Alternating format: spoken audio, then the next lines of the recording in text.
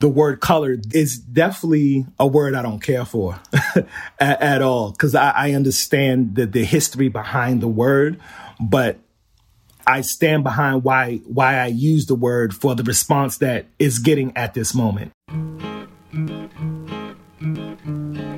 From the TED Audio Collective, this is Design Matters with Debbie Millman. For 17 years, Debbie Millman has been talking with designers and other creative people about what they do, how they got to be who they are, and what they're thinking about and working on. On this episode, playwright Keenan Scott II talks about how he found his calling. Me being fortunate enough at an early age to realize that my purpose is storytelling.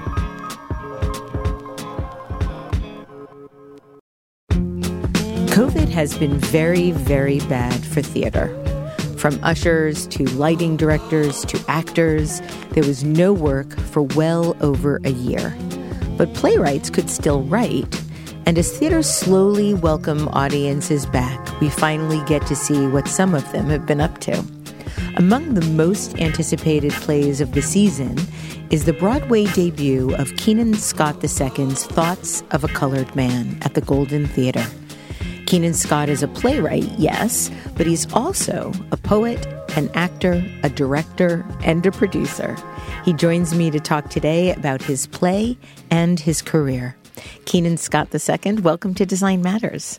Thank you for having me. How are you? I'm good. I'm very excited to talk to you about your life and your work. Mm-hmm. Keenan, I understand that your father was a New York policeman and your grandfather was a Vietnam veteran. Yes. So I'm guessing that you're coming from a long line of heroes. Yes, and my great-grandfather was actually in World War II. So I come from a lineage of military veterans for this country, as well as servicemen, which my father was. He works for NYPD for 21 years. How do you feel now about the way that the police and sort of non-police are managing this complicated time? You know, that's a tough one. My plight as a young Black man hasn't afforded me to still avoid the negative, sometimes interactions and relationships between myself and police officers. I do know that, through my father, there are a lot of hardworking, honest, straightforward police officers that just want to go out, do their job, be safe, and return home to their families. But unfortunately, as we know, due to others, their attitudes and their actions had pretty much blanket all of the police force. I think more so the issue is when those bad apples do something, truly being held accountable. Like, I was an educator for 11 years. And I know for us, when things happen, when teachers don't always do the right thing, they are held accountable and you will not see them as a teacher again. And I think everybody can understand that. And just like teaching firefighters, police officers, I think these are high morality jobs. Right. But I think it's also the responsibility of these institutions and these workforce to hold their own accountable. And I think that's what the people want to see. And I think, honestly, that's what the Black community wants to see. So this has been an ongoing problem historically in the Black community, even looking back how the police force was originally created in this country and who they were created to patrol. So that's kind of a hard question for me to answer. But I would say, I do know there's some great officers out there doing their jobs. I think the ones that don't do a great job just need to be held accountable like everybody else. You grew up in Flushing, Queens, in the Pominock Housing Project. Mm-hmm. I spent many years of my childhood in Howard Beach, Queens, by the way. I lived in Howard Beach for like 3 or 4 years, actually. But so I am familiar with Howard Beach as well. I lived there as an adult. Okay. I was going to say, where did you go to elementary school? No. This was as an adult. That was a small portion of my life. But yes, I grew up in Flushing. In Pominock houses, and I attended PS 200 while I was there on Jewel Avenue. Even though where you grew up, there was a police precinct across the street. Literally. You've written about how you could watch fights with boys with razor blades under their tongues. Mm-hmm. And you've written about how fighting showed you that you were a man that could survive in a city where many are raised by wolves. Mm-hmm. I mean, aside from it being absolutely beautifully written, it is somewhat horrifying to think that that's what it felt like as you were growing up. How did you feel like you could survive where many are raised by wolves? You don't know. And that is the danger of it all. Unfortunately, people outside of the community don't realize that there are things that the youth and people have to partake in for survival. And a lot of times it's not by choice. I grew up a shy kid. I didn't want to, I wasn't picking on nobody. I stayed out of people's way. I was quiet. I didn't want to fight nobody. But due to, now we're talking early 90s New York, there were certain things that we had to do. And I was raised to protect myself. And unfortunately, a lot of times I was in situations where I had to do so. But the true danger of it all in those environments is not knowing what is going to happen, what the next day is going to bring. And that's the part that gets scary. When growing up in environments like that, a lot of it seems natural. I was seeing, at times the drugs, the violence and things of that nature. But on the flip side, my childhood was beautiful. It was a vibrant time in New York. It was, hip hop was at its height. And in my storytelling, I try to show both sides of it, because it wasn't just all one way. But absolutely, there was a lot of things that I experienced growing up in the projects in New York, like many others. I understand you saw the movie Toy Story when you were 7 years old and decided right then and there that you wanted to work for Pixar. Yes. Did you want to work in animation or did you want to work in storytelling? Animation. So I always like to say my God-given talent is drawing. I've been doing it since I could remember. I don't remember a time starting anything I could get my hands on, whether that was, crayons to charcoals to watercolors. So that's like my first love in life. And I believe Toy Story, the first one came out I was like 7, 8 years old, I believe. So that's about 94. I think the movie came out. And it changed my life. I remember, asking teachers and asking my parents to say, hey, what is that called? What is that? And remembering it being so new, but somebody telling me, hey, those are computer animators. So most of my life growing up, I always told people I want to go into computer animation, not owning a computer or even knowing how all of that worked. I just knew whatever Toy Story, whoever created that, I want to do that. So I still have dreams of working for Pixar. Most likely it will be on the storytelling side, maybe some voice acting. But yeah, Pixar very much so was a dream for me growing up. You've talked about how, as you were growing up, adults treated your adolescent emotional life as that of someone much older than you, mm-hmm. which held you to a higher standard than your white classmates. I'm assuming that this is a common denominator for young boys of color. Mm-hmm. How did you manage that emotionally? How did you feel as you witnessed this sort of different standard for the boys around you? As a young kid, it angers you because as a kid, you still notice the treatment is different. And we see that often in the news now. When a young Black boy loses his life, he's usually described as a man, and he is a child. My white counterparts, males, they're still considered boys up into college age. So me being an educator, even looking back at my youth, realizing how easy it is for us to slip through those cracks just from the difference of reading level. When certain behavior is exhibited, it's treated more harshly. We are suspended more because of the learning curve. We are sent to special education more than our white counterparts. And these are things that I might not have had the terms for when I was a boy, but I definitely did feel that. And that treatment is internalized. And that rage starts bubbling. That anger starts to start this fire inside you where you don't really know how to explain it or where it comes from as an adolescent. And those things and it can be acted out in different ways, right? Whether that's frustration towards your peers, adults, authority. We have to learn how to handle adult situations before we're even adults. And that's a very hard thing to navigate. So for myself, I've always had a village around me.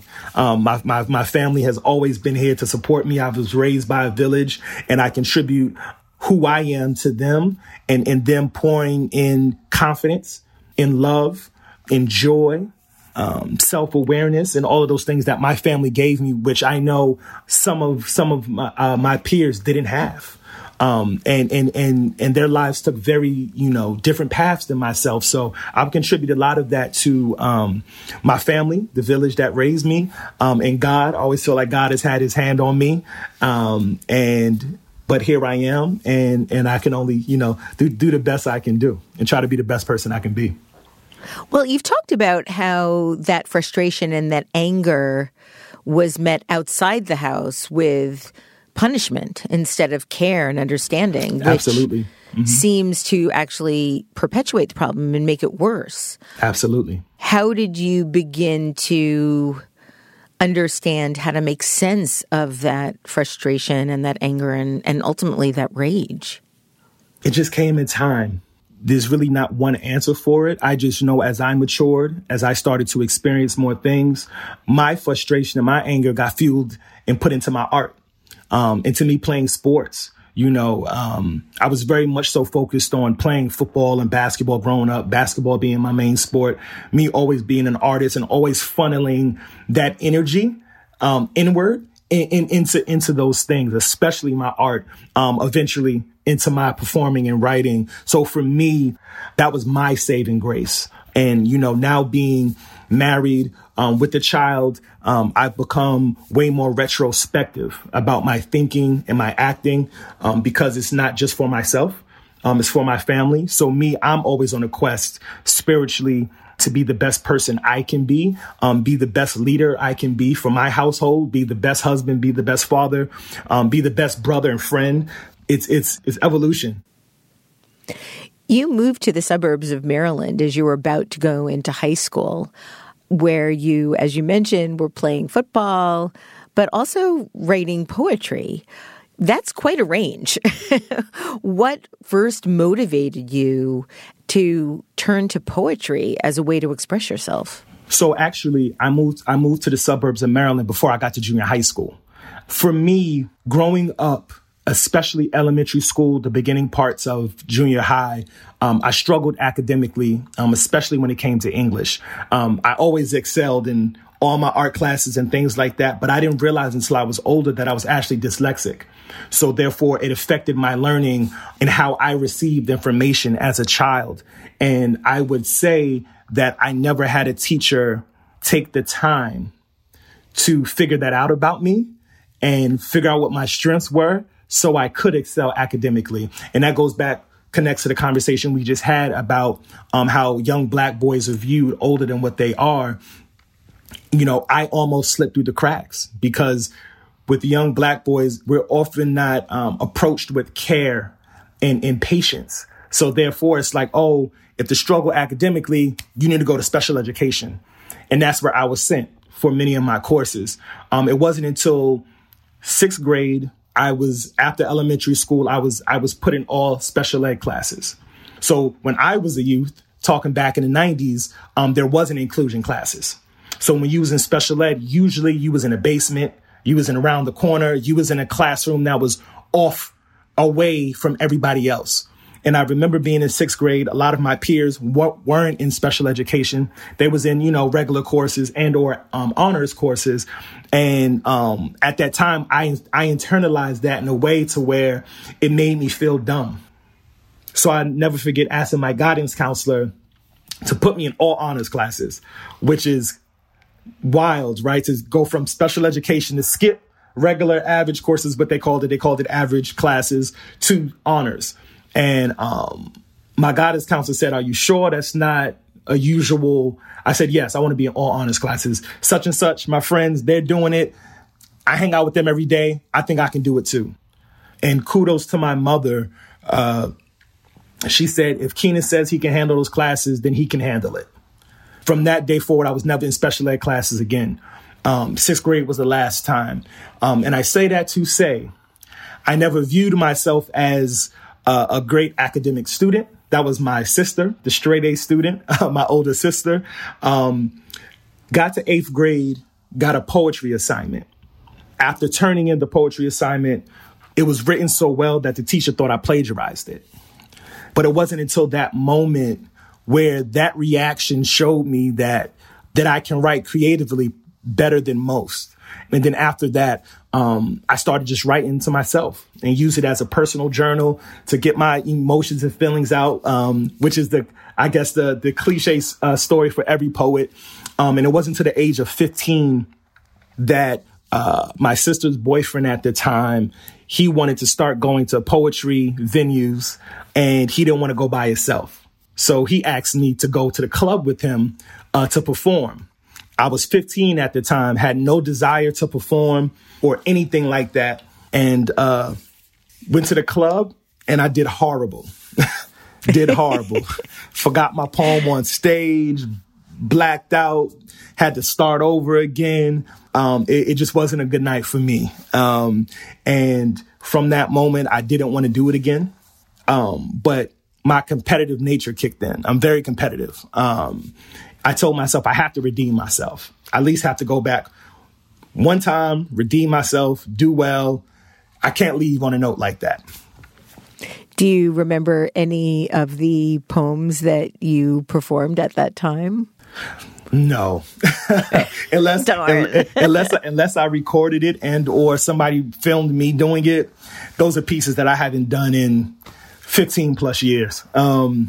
So no, but I went away. I studied for several months, turning 16 by the time I returned. Went back to the drawing board, started reading a lot of poetry, a lot of Nikki Giovanni, Langston Hughes. I discovered Def Poetry Jam, which was 2 seasons in at the time. So it was a new show on HBO. I had to buy or find the DVDs because we didn't have cable. So went back to the club and I did great. Way smaller audience this time around. But I did great. And people were taken back by me and were shocked to find out that I was 16 years old. That's when I got bit by the bug. And I went from there. And then I started going back again and again. And I loved it because it was like a double life for me. I was going into the city, at night to perform and compete against adults. And then I was going back home and getting ready for class in the morning for high school. So that really led me on a path to, where I am today. What made you decide to study acting at Frostburg State University in Maryland as opposed to poetry or animation? My focus has shifted from drawing and animation. And after I had been performing for about 3, maybe 4 years now on stage before college, and I had aspirations of wanting to now act and write and direct and all of those things for TV and film. And somebody told me if I wanted to act on film, I had to learn how to act on stage. So I said, okay, cool. I said, if I go to school and I study performing on stage, I was already a performance poet. I figured that would be a subject that would keep me in school and something that I would be passionate about. I didn't want to go to college and just get like a business degree or something like that. It wouldn't have kept me there, to be honest. And that's when I decided to study acting in Frostburg. At school, you found that the professors stuck closely to the classic canon of playwrights like Chekhov, Arthur Miller, Ibsen, Tennessee Williams, Shakespeare. And while you grew to appreciate this work, you didn't see yourself or your community in their prose. Back then, did you find any work that reflected your world? No, not at all. And that's definitely not all of my professors either. I think that's a institutional problem that has to change. I think there's way more works that are in the American canon now compared to even 15 years ago. There wasn't a Danye Love, Jeremy O. Harris, Katori Hall in the form she is now, a Dominique Morisseau, and so forth. I can name many now. So yes, my professors exposed the program to the classics, as well as they did expose us. I did discover Intozaki from my professor Marzi during my sophomore year. More so, there weren't any stories that spoke to me and my generation. There was no contemporary stories that I was exposed to and or put in front of me at that time that I could say, hey, this is me. This is my community. I can see it on stage. It didn't exist. So as a poet, I figured instead of complaining about it, I wanted to create what I didn't see. And it was a small novel idea, really. It was myself. There might have been 4 Black men in the program. I was like, hey, I want to write something where if we stood on stage, it would represent us. We could talk the way we want to. We could walk the way we want to. We wouldn't have to try to fit in a box where we wouldn't have to change who we were. Me being from New York, one of my partners being from DC, another being from Baltimore. I wanted to create something that we can hold on to. And really, that was my mission. And not realizing that was the origins of me writing Thoughts of a Colored Man back when I was a sophomore in undergrad. What was the reaction to the early iterations of Thoughts of a Colored Man from your professors? They loved it. They were the ones who gave me the space to produce it. I love them to death. To this day, they still support me. They travel wherever I go. They were the ones who first gave me the first seed money, which I believe at the time might have been like, $100, which was great. So they were the ones that truly supported and believed I could do it and gave me the chance to, because usually student projects of that nature to do a play, an original work, usually comes from the directing track. I was on an acting track. So for them to even allow me to do something like that, not even being on that track, was amazing. And that's when I realized how important it was, because I was doing it out of necessity, but how important it was to produce, to be a producer. I had to be the director, because there was nobody else that could bring this vision to life, right? Because it was new. Nobody knew what it was but me. I became an acting coach because at the time, there was only 2, I believe, Black men at the time in the program that could even be in a play. So we didn't even have enough men in our department to fulfill all the 7 roles. So I had to enlist my friends on campus that never acted before. So I became an acting coach. So out of necessity, I started wearing all of these hats. And that's what showed me it was important to own my own narratives. And I feel like there was a large population on my campus that felt included and felt welcomed and invited because they knew who I was and what I stood for. And it became a huge success on my campus. Huge I heard success. That all the shows sold out in 2 hours. Absolutely, which was a shock to me. And that right there showed me that I had more than just this small idea, right? So if it wasn't for Frostburg showing me that I had some inkling of a career in producing and directing and doing all those things, I would have never thought that for myself. You stated that you used this specific word colored to spark a visceral reaction like it did during the civil and pre-civil rights days. Mm-hmm. How do you feel about the word now? It's definitely a word I don't care for at all, because I understand the history behind the word, but I stand behind why I use the word for the response that it's getting at this moment. Because it's sparking a conversation. It's having people like yourself and many, many others asking why use that? What's the reason behind it? And when they find out what the reason is, they understand it. And for this particular show about stereotypes and tropes and dispelling them and turning them on its head, realizing that using the word colored, because that was a time that my people were labeled with that, coupled with the show, it makes sense to use that, as well as when I tell people it pays homage to the literary works that I've read in the past, the great writers and revolutionaries and artists that I followed, whether it's For Colored Girls, whether it's Colored Museum and literary works of that nature. I wanted to pay homage to them as well. You not only use it in the title, you also use it as part of the stage setting with the word very prominently, just the word colored, across the screen that exists on the stage, the billboard. Yeah. That was something that was extremely in your face. Yes, and I cannot take credit for that. That idea was by our brilliant set designer, Robert Brill. And he wanted to do exactly that, what you just said. He wanted it to be in your face. He knew by putting the word colored that big, because our billboard is true to size, he wanted the audience to be confronted by the word and already bringing their preconceived ideas and thoughts of the word colored. And he wanted them to have a feeling right when they walked into the theater. And he wanted everybody to be confronted with the word colored, knowing that this piece you will be confronting a lot as a human being. It just so happens this story is told through the lens of Black men, but it's a human story where this mirror not only turns to ourselves as Black men in the Black community, but it also turns the mirror to society as well for them to look into. So that's why he chose to put the word colored on the billboard. And I thought it was a brilliant idea when he first brought that to myself and our director, Steve Broadnex III. It reminded me a little bit of the mirror that's on stage in Jeremy O. Harris's Slave play.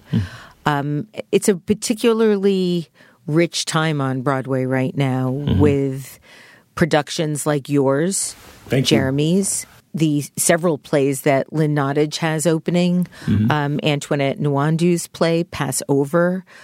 Do you think that this is what we will see to be the norm in terms of diversity and representation on Broadway now? Or do you think it's a response to the times, but not a permanent change? Are you feeling optimistic or pessimistic about this? I feel very optimistic, but I do feel like in large part because of the amount, it is a response to what happened last year and gatekeepers and the owners of theaters being called out. I think it will take more time to see if this is a permanent change. I hope more voices are championed and produced from disenfranchised communities, not just the Black community, but all communities. Yes, this is the first time 7, I think the number's even growing. I think it might be up to 9 now, Black playwrights coming to Broadway. But in actuality, outside of stories that are driven usually by white males in the theater space, there hasn't been 7, 8, 9 of the type of plays all at the same time on Broadway ever. Ever. There's never been 8 plays from the LGBT community at the same time. There's never been 7 plays from an Asian lens at the same time, Hispanic, and so forth and so forth. So we are on the front lines of protest. And hopefully this is a time where we are opening the doors for everybody to show that we all should be here, that our stages should reflect the society and the world that we truly live in. And our stages haven't done that yet. We are inching closer, and I'm very optimistic. I am very humbled and blessed to be a part of a season that is bringing forth this change and the conversation. And I appreciate the Schuberts championing my voice, them giving us a verbal commitment before the actions of last year. You know, the Schuberts were supporting this piece and my voice and me as an artist back in 2019 when we were doing our regional run before the events of last year, before the pandemic. So I can confidently say that the Schuberts were already putting their best foot forward. Before the Schuberts, though, and I would say from 2009 through to 2017, 2018, you were developing and workshopping Thoughts of a Colored Man independently. You were maxing out your credit cards, saving up money, turning to your family members, making them investors, producing the play in independent houses up and down the East Coast. Yes. What gave you the sense that this play deserved its moment? I've written other works that people will see in the near future. I've auditioned for a lot of things. I've been a part of a lot of other projects. It was always something special about this project. And really, it was the voice of the people. I can't tell you how many times I heard messages of, can you bring Thoughts to my city? When are you going to do it again? I missed it because, back then I was only able to afford doing it for like a weekend. So it's messages from young Black artists that I receive all the time about how inspiring the play is, how seeing me and my journey gave them the confidence to not quit or not to give up. And hearing and seeing things like that over the years has truly given me the confidence in myself and his story to keep on going because of how important I saw it was to so many people, and me being fortunate enough at an early age to realize that my purpose is storytelling. Regardless of the medium, stage, TV, film, music, poetry, painting, I am a storyteller, and knowing that that is my purpose and realizing my gift. I think Pablo Picasso said it, once realizing your gift, now it's your life's purpose to give it away. Over the years, how has the story within the play, how has the play itself evolved? You've been working on it, workshopping it, developing and producing it now for well over a decade. Mm-hmm. How has the story changed, if at all? I started writing when I was 19. Now I'm 34, going on 35, married with a daughter. I am a different person mentally. These characters literally have grown up with me. So as I grew, they grew. As I experienced things, as I saw the world change around me and things happen around me, so did the play. People always ask me, why did I choose to set it in Brooklyn and not Queens, where I'm from? And when the threat of gentrification came in, I thought there was no better place but to showcase the old and new in gentrification in Brooklyn. And while I was honing in a lot on those details and nuances of location and themes throughout the piece, I was living in Brooklyn. And I was seeing the effects of gentrification, remembering how Brooklyn was as a kid when I used to come and visit my grandfather that lived here. But of course, going forward, the way I designed and written this play, it could really take place in any space that's experiencing urban renewal. So this play has definitely evolved over the years. I have been blessed to work with tremendous artists. And as an actor, I lean on my actors when I work with them. So this play wouldn't be what it is if I didn't work with the incredible artists I have over the years as they brought their experiences to the table. So there's a little bit of DNA and a little bit of everybody I worked with over the years as well. So I can't take all that credit. So the play has definitely changed since I first wrote it 15 years ago. The 7 characters of the play, who all come together in a barber shop, are based on what you've described as the 7 emotions that Black men go through during the course of a lifetime: wisdom, passion, depression, lust, happiness, love, and anger. What about other words like joy or frustration or discrimination or rage?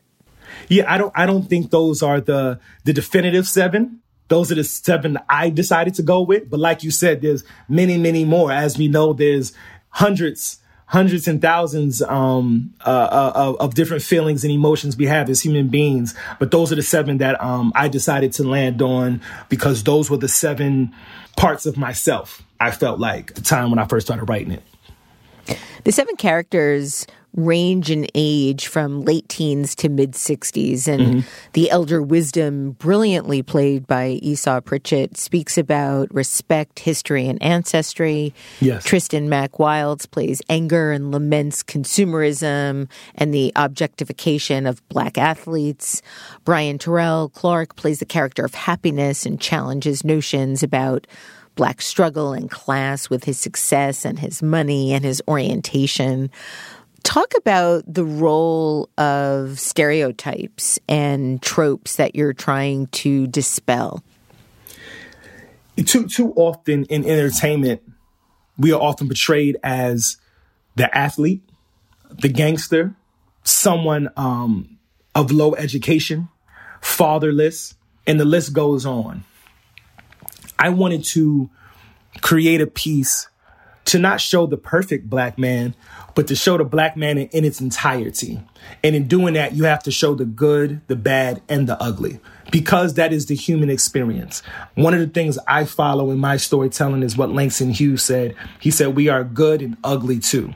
So showing a story of spectrum, to show a true human story, to be able to build empathy in its reader or viewer, that doesn't mean to create a perfectly politically correct, unflawed character. Showing a human story is showing someone in all of their flaws, because that's where you get the relatability. And that's what I wanted to create in these men. And I wanted to show them in different ways. I wanted to show a business owner, an entrepreneur in Wisdom. I wanted to show a husband who is happily married to a Black woman, and they're excited that their child is on the way. We don't often see that. Yes, I have the athlete, but we often don't see what happens or how that athlete feels when they are discarded, when they can no longer be superhuman on the court or the field. Who are they as human beings? I wanted to also show the young guy that don't know no better, that all he wants to do is chase women and really doesn't even know who he is yet because he's only a 20-year-old and making all the mistakes in the world. I wanted to show a character that was full body and just happened to be gay because none of us should be portrayed in that singular way. I wanted to show him and him have the representation of being from a different class and being able to have those conversations centered around not only identity sexually, but identity as far as class and community and culture.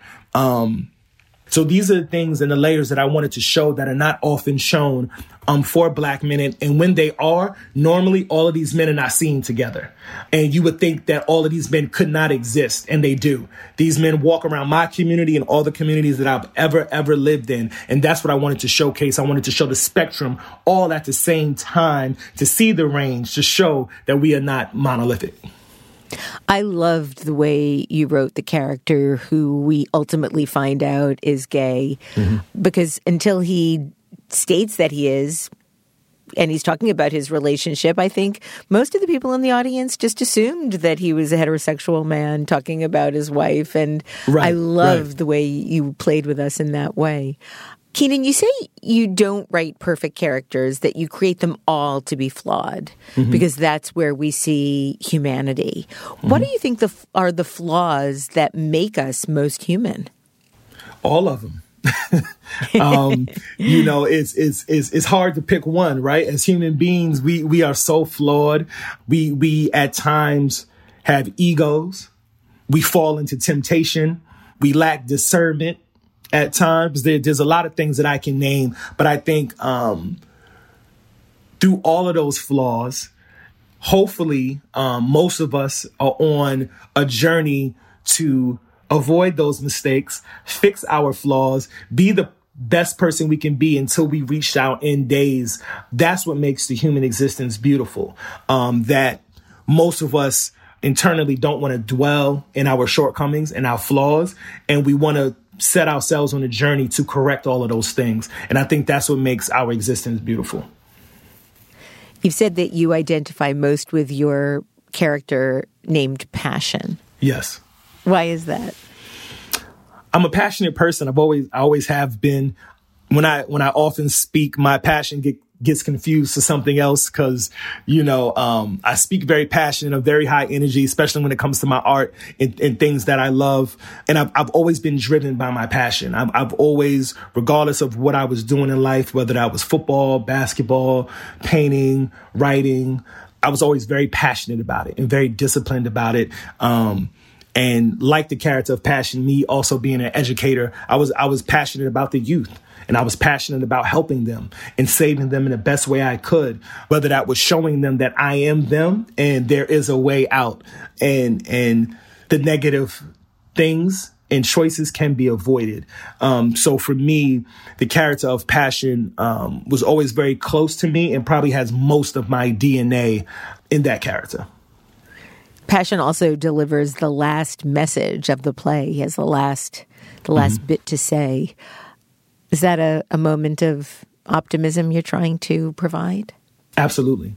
Absolutely. I've always been optimistic, more sometimes than others. But I'm naturally an optimistic person. And I think in the entertainment field, you have to be extremely optimistic because you spend most of your career hearing no's, until you might hear that one yes and hopefully string that one yes to another yes and hopefully create a sustainable career. But in this field, I think you have to be so optimistic about what's to come, where your career is going to go, the tasks that you're trying to fulfill, and the goals that you're trying to acquire get you to a certain point. So I think just naturally, I've always been an optimistic person.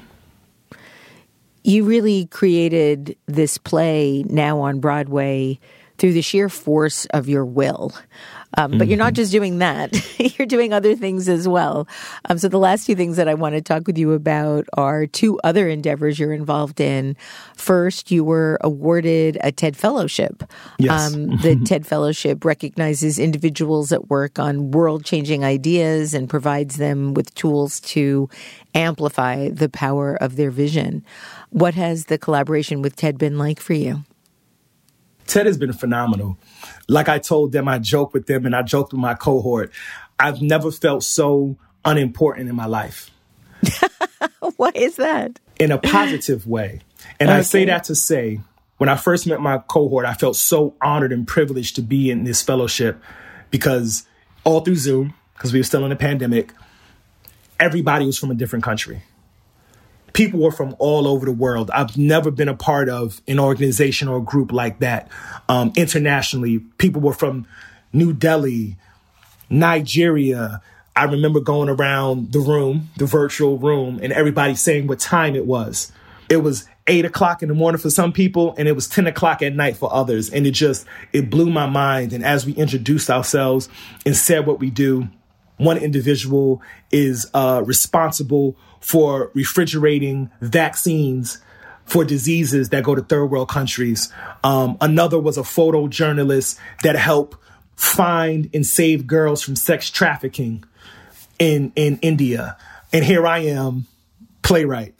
So for me, I jokingly say that, but I mean it in the most powerful way, that I've never felt so unimportant in my life, because being with these innovators and inventors and scientists, realizing that these are the people that are so unsung. And from my profession, it's easy to gain attention, I guess, because of the way we view entertainment and celebrities and actors and notable figures. But here I am on a call with people that are literally saving lives. So I can't say enough how much it means to be a TED Fellow, and for now and forever to be a part of the TED community. It's such a beautiful community, and I'm just so honored to be a part of it. My last question is about your newest work. I understand you're already developing your next stage play, which is titled The Migration LP. Mm-hmm. And you're also working on a television pilot for Universal. So tell us about both of these projects, please. Amazing. The Migration LP is a very important piece to me, where I wanted to show how the family's lineage and legacy lasts throughout the years. So really, it starts in the 1920s about a father that wants to move to Harlem because he's a dreamer, he's a performer, and he wants to move to Harlem from the South to better his family. But throughout the play, we see what that decision does for his lineage throughout the decades of American history. So we explore the 70s, the 40s, the 90s, and the now. And we see how that one decision back in the 20s that father made for his family, how it affects his lineage throughout different decades of American history. And I think it's a beautiful piece. Amazing characters. It's over 20 characters in the play. Hopefully it'll be on a stage somewhere in the city next year for people to be able to see. Fingers crossed. I'm still working on those things.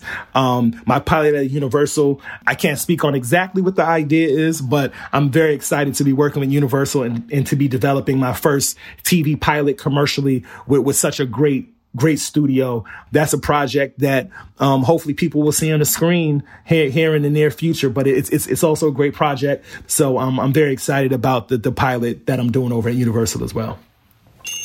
Keenan Scott, thank you for making such good and important work. Thank you. And putting it out in the world for all of us to be able to share. And thank you for joining me today on Design Matters. Absolutely. Thank you. It's an honor. Thanks for having me. Keenan Scott II's play Thoughts of a Colored Man is currently making its Broadway debut at the Golden Theater in New York City. It will be on stage through March. It is a must-see. You can find out more about all the other things Keenan is up to at KeenanScott.com. This is the 17th year we've been podcasting Design Matters, and I'd like to thank you for listening. And remember, we can talk about making a difference, we can make a difference, or we can do both. I'm Debbie Millman, and I look forward to talking with you again soon. Design Matters is produced for the TED Audio Collective by Curtis Fox Productions.